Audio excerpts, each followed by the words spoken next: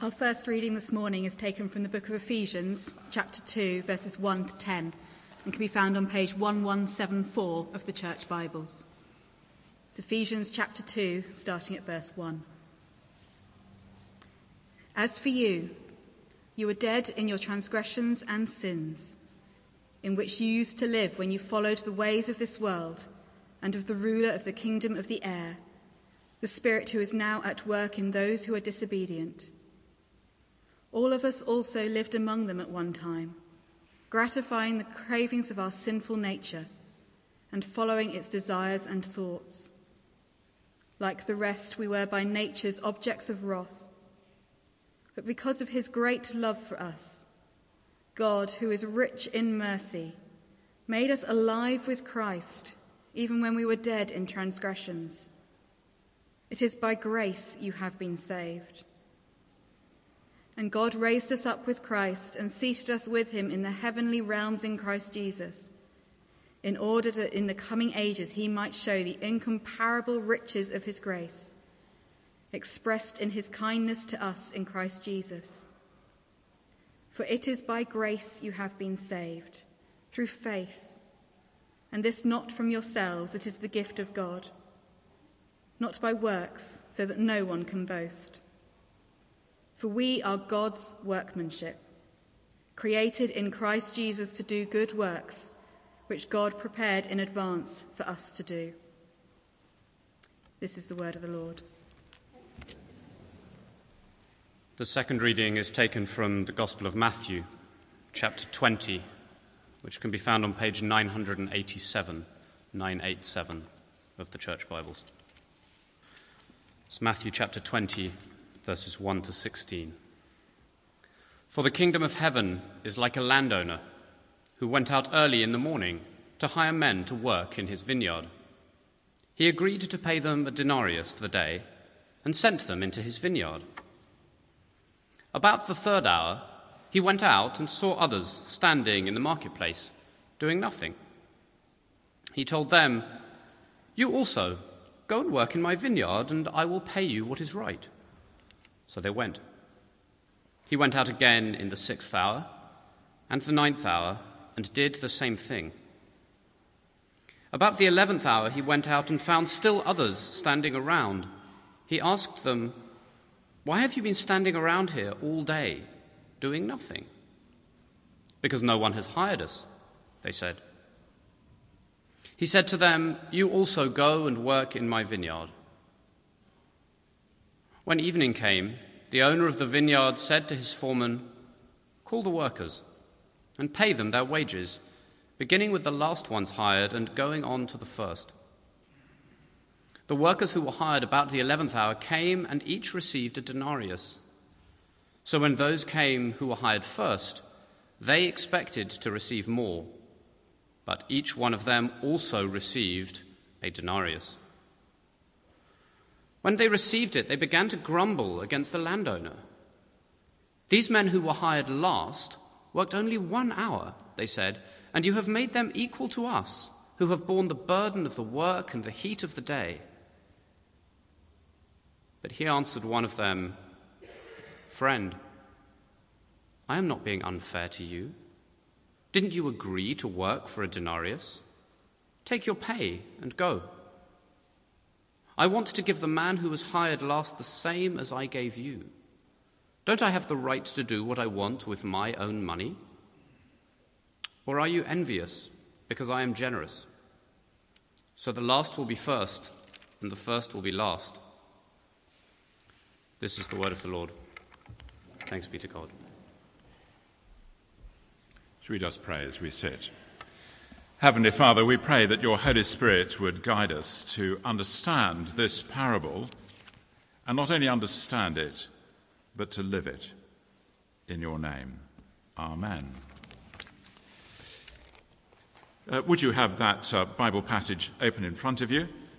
It's on page 987. And just to say, there is an outline of this sermon at the back of the service sheet, and it actually goes over the parade. I have unusually 4 points today, but some of them are quite brief, so you can follow there. Well, it's not fair It is not fair. Now, looking at some parents, I know that cry goes up in many a family. You know, injustice is perceived, and children are very quick to say, it is not fair. Now, that may be the reaction of some of the grown-ups today as we read this passage. It's not fair. The parable of the workers of the vineyard, as it was read so well by Andrew. How can it be fair when those who only worked for 1 hour were paid the same as those who worked all day and who had, rather movingly described in verse 12, borne the burden of the work and the heat of the day? But our understanding and reaction is completely mistaken. So we need to understand, first of all, the context of this parable. Jesus has just before telling this parable had an encounter with a rich young ruler in chapter 19 who asked a question, verse 16, "What good thing must I do to get eternal life?" And the answer in his case was, "Go, sell all your possessions and give to the poor, and you will have treasure in heaven. Then come, follow me." And when the young man heard this, he went away sad because he had great wealth. Now, the implication was that when faced with a choice, his worship of money and possessions and his worship of God, it was the possessions and money which he prioritized. And then Jesus said to the disciples, "I tell you the truth, it's hard for a rich man to enter the kingdom of heaven." Because it is so easy to worship possessions and things and money and not God. So good, so far, so good. I wonder if you've pondered, though, on what we're told next. When the disciples heard this, they were greatly astonished and asked, verse 25, "Who then can be saved?" Astonished. Why astonished? They were astonished because Jesus had turned upside down contemporary thinking, which was that if you were wealthy and successful, you had a Bentley in Chester Square, you had a flat in Chester Square, and you had your 3 houses in the Bahamas, Monte Carlo, and the Highlands. It was surely a sign of God's approval and blessing. So if the rich can't be saved and won't enjoy being in God's kingdom, verse 24, who can? And then this leads Peter to discuss the issue of rewards, verses 27 to 29 of chapter 19. "We have left everything to follow you. What then will there be for us?" He assumes that God is no one's debtor, but loyal service does not necessarily guarantee a greater reward simply because the disciples were the pioneer followers of Jesus. You see, God doesn't operate like a Tesco loyalty club card. The more you spend, the more you get back in return. The greater your loyalty to Tesco, the more rewards you receive. The rewards God gives are not calculated like that at all. But because we look at things from a human perspective, we make the mistake of concluding that there's unfairness in the parable of the workers in the vineyard. But those who the world judges first, like the rich young man, could actually, in God's judgment, be last. And those the world considers last, like the disciples, in God's eyes, would be judged first. So, secondly, what is the principle on which God operates? And the answer comes in this parable that Jesus tells the disciples. Now, the story would have had a powerful resonance because it was an everyday story of country folk. That's the old strapline of the BBC programme, The Archers. It's an everyday story of country folk. The grape harvest was a significant part of local agriculture. It was vital to gather the grapes immediately when ready, before the storms or the rain damaged them, and you needed lots of labour as a result. Day labourers would stand in the marketplace, showing they were available for work, just as they did in this country in the 18th and 19th centuries in market towns in the countryside. The daily wage, the hours of employment, the payment at the end of the day were familiar details in daily life.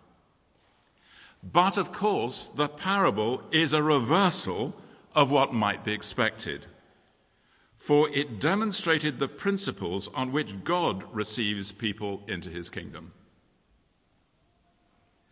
Michael Green, in his commentary, very helpfully sets out 3 surprises of this upside-down kingdom. Here's the first one. The employer really cares for his employees. He personally goes out repeatedly to seek workers. He knows that no work means no pay. No pay means no money for food, and no food means hunger. Employment is vital for living, and he wants to help by giving work and pay. Here's the second surprise. He pays, as was the custom at the end of the day, starting with the last arrivals in the vineyard, but he pays the same wage to all. Even though the last workers only worked 1 hour, they didn't receive less than the others. Surely we can agree that it was amazingly generous of the vineyard owner. Wow, I'd like to work for him, wouldn't you? Here's the third surprise. When this generosity is questioned, verses 11 and 12, Jesus replies using the word friend. Now, when this is used in 2 other examples in the Gospel, Jesus is addressing someone who is entirely wrong. The most glaring and sad example is when Judas comes with soldiers to hand Jesus over. Jesus calls him friend. Here, too, the speaker is in the wrong. There had, after all, been an agreement, 1 denarius for a day's work, verse 2. So if Jesus paid him more, then he'd be breaking this agreement, freely entered and completely fulfilled, verse 13. Having done what he said he would, the employer has the right to show amazing generosity should he choose to do so. Don't I have the right to do what I want with my own money? Or are you envious because I'm generous? So the last will be first, and the first will be last. You see, God's amazing grace, his undeserved love, reaches out to all. We are all equally undeserving recipients of his grace. For we are all in the same position before God, whoever we are. So thirdly, what was the point of the parable then? What was its implication when it was first told? Surely it is that God has no favorites. All are equal. He is the ultimate equal opportunity employer. Fishermen, tax collectors, whoever you are eligible to be a member of the kingdom of God. No one could say they'd earned the right to be members of the kingdom by their own efforts. So at a stroke, there is no place for personal pride or jealousy if entry into the kingdom of God is dependent on his amazing, undeserved generosity. Now, the parable would have struck home to a number and made them rather uncomfortable. For example, the Pharisees. They were members of a spiritual elite whose membership was restricted to a very fixed number. And they looked down on ordinary people because of their important status and their religious respectability.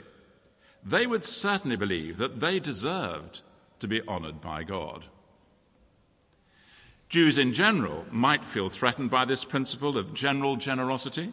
They would have felt entitled to God's approval because of their nationality and a careful obedience to the law over the centuries. The disciples clearly could also feel a bit put out that their sacrificial loyalty would not automatically earn them enhanced privileges, rather like debenture holders of special seats at Wimbledon or the Albert Hall. You know those special seats you get if you have that special debenture. No, even though they'd left everything to follow Jesus, verse 27, they were treated as the same. What will there be for us, says Peter, in a plaintive cry? And perhaps, too, as this gospel appeared in the period of the early church, addressed largely to a Jewish church, it may have challenged certain assumptions.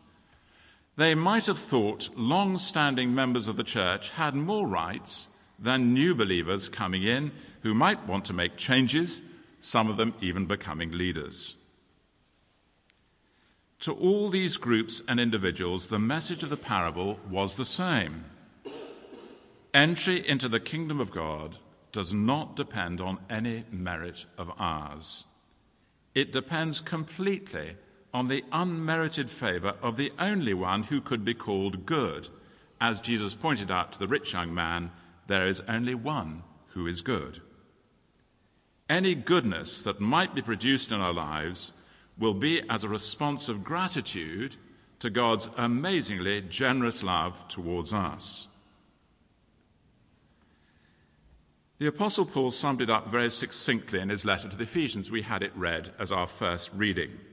It is by grace you have been saved through faith, this not from yourselves.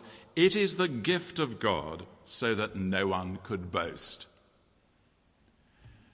Wouldn't you think it's strange at Christmas, as the present is handed over, and you said, well, I've earned this. I deserve this present. Actually, I'm not sure it's good enough for me. A gift is never earned. It is freely, lovingly given. For we are God's workmanship, goes on Paul, created in Christ Jesus to do good works, which God prepared in advance for us to do. He's got work for Christians to do. He's got good works for you to do, if you're a follower of his. Are you doing them? Rescued by God's grace, which is his gift, that means there's nothing for us to boast about. We've been designed by God through our relationship with Jesus to do good works we would not otherwise have done on our own. So Paul emphatically underlines that the idea of personal merit and reward expressed by Peter is entirely alien to the kingdom of God. Peter, you're the same as everyone else. And of course, this is seen most vividly and movingly in the penitent thief on the cross alongside Jesus. He faces up to his responsibility for his serious crime. He recognizes that he will soon face God's judgment. Don't you fear God, he says to the other thief. Isn't that a word for today? We are punished justly. We are getting what our deeds deserve. And the thief reaches out to Jesus in a humble act of faith and trust, with nothing to offer him. Jesus, remember me when you come into your kingdom. Humanly speaking, we could say something like, well, deathbed conversions are all very well. How do you know it's genuine? Or, he should have done things in his life to show he deserved to be in God's kingdom. What we do know is that Jesus responded to this last-minute expression of faith in him. Today, you will be with me in paradise. You see, the thief knew he had no personal merit. Quite the opposite. He never gave rewards a thought except what he truly deserved. But his humble trust was met by God's amazingly generous mercy and love. Well, that was the point then of the parable. My final point. What is the point of the parable to you and me in the 21st century living in central London? Surely it's exactly the same as I've set out before, and it's equally challenging in the 21st century, for we normally believe that in life you get what you deserve. So we rather foolishly think that God will operate on the same principle. Now, when I was a small boy at a boarding school in Oxford, aged 8 to 13, if you did a good piece of academic work, you got what was called a show-up for good. And you went to the headmaster's study, and he had a large tin of Quality Street sweets. And you were entitled for one sharp for good, for one sweet. Now, of course, you had to work which out your favourite was, and so mine was the caramel. You see, God doesn't operate like that. We can't say, look at my show-ups for good. Good behaviour does not earn us the right to God's kingdom. The Corinthian Christians were in danger too of becoming arrogant because they made the same mistake in their thinking. They'd had significant spiritual experiences which they felt entitled them to God's approval. And so Paul has to remind them, 1 Corinthians 1, what they were like when God first called them into relationship with him, and he pulls no punches. They weren't, frankly, the sort of people the world would notice. They weren't influential, they weren't of noble birth, and frankly, they weren't noted for their wisdom. Well, that's telling them, isn't it? But God chose the foolish things of the world to shame the wise. He chose the weak things of the world to shame the strong. He chose the lowly things of this world and the despised things and the things that are not to nullify the things that are. Why did God choose to do that? Paul tells us, so that no one may boast before him. Whatever the Corinthians had become was entirely due to what God in Christ Jesus had done in them. So logically, let him who boasts boast in the Lord. Yet again, there's that upside-downness of the way God goes about things. You see, God doesn't function on purely limited human terms. That's why so many who think they are first will be last, and many who believe they are last will be first. And there's even a very real danger for long-standing followers of Jesus who may indeed have worked very hard for the Lord over the years, that they could fall into making the same mistake through thinking that they too have earned God's favour and deserve to be rewarded by him because they have worked so hard for so long. We have fundamentally misunderstood God's character and nature if we think that. For the parable tells us loud and clear what God is really like. In the parable, no one receives less than they deserve, but some receive far more. No one receives less than they deserve, some receive far more than they deserve. You see, God's generosity transcends human ideas of fairness. That's why this parable is upsetting. R.T. France, in his commentary, wrote this: "It's a measure of our failure to share God's values that we feel a natural sympathy with the complaint of verse 12. They've only worked 1 hour. However much we accept the cool logic of verses 13 to 15, don't I have the right to do what I want with my own money?" And France quotes R.H. Stein, and he wrote this very perceptively in his book on the parables. Listen to this. "It is frightening to realize that our identification with the first workers, and so with the opponents of Jesus, reveals how loveless and unmerciful we basically are." And he continues, "We may be more under law in our thinking and less under grace than we realize." You see, God is more merciful. His grace is deeper and more wonderful than we can ever fully understand. So how can we avoid that danger of being more under law than under grace? I put just a few suggestions in the sermon notes at the back. They all start with R. Reflect on the reality of God's amazing grace. Read over this parable again. Note why you're upset. God's amazing love and generosity to you over the years. Recognize that you have contributed nothing to deserve it. As you come forward to take the bread and the wine, receive God's grace afresh today and respond with a deep sense of gratitude and be ready to do those good works which he has prepared in advance for you to do. For in that way we will demonstrate that we fully grasp the significance of the parable of the workers in the vineyard, and that we're seeking to live under God's amazing grace. Let us pray. Heavenly Father, this parable upsets us. It doesn't fit with our way of thinking. But we ask your forgiveness, because your grace, your mercy, is so much greater than we can possibly fully understand.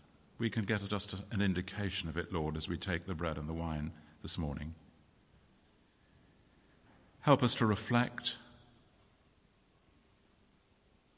to recognize,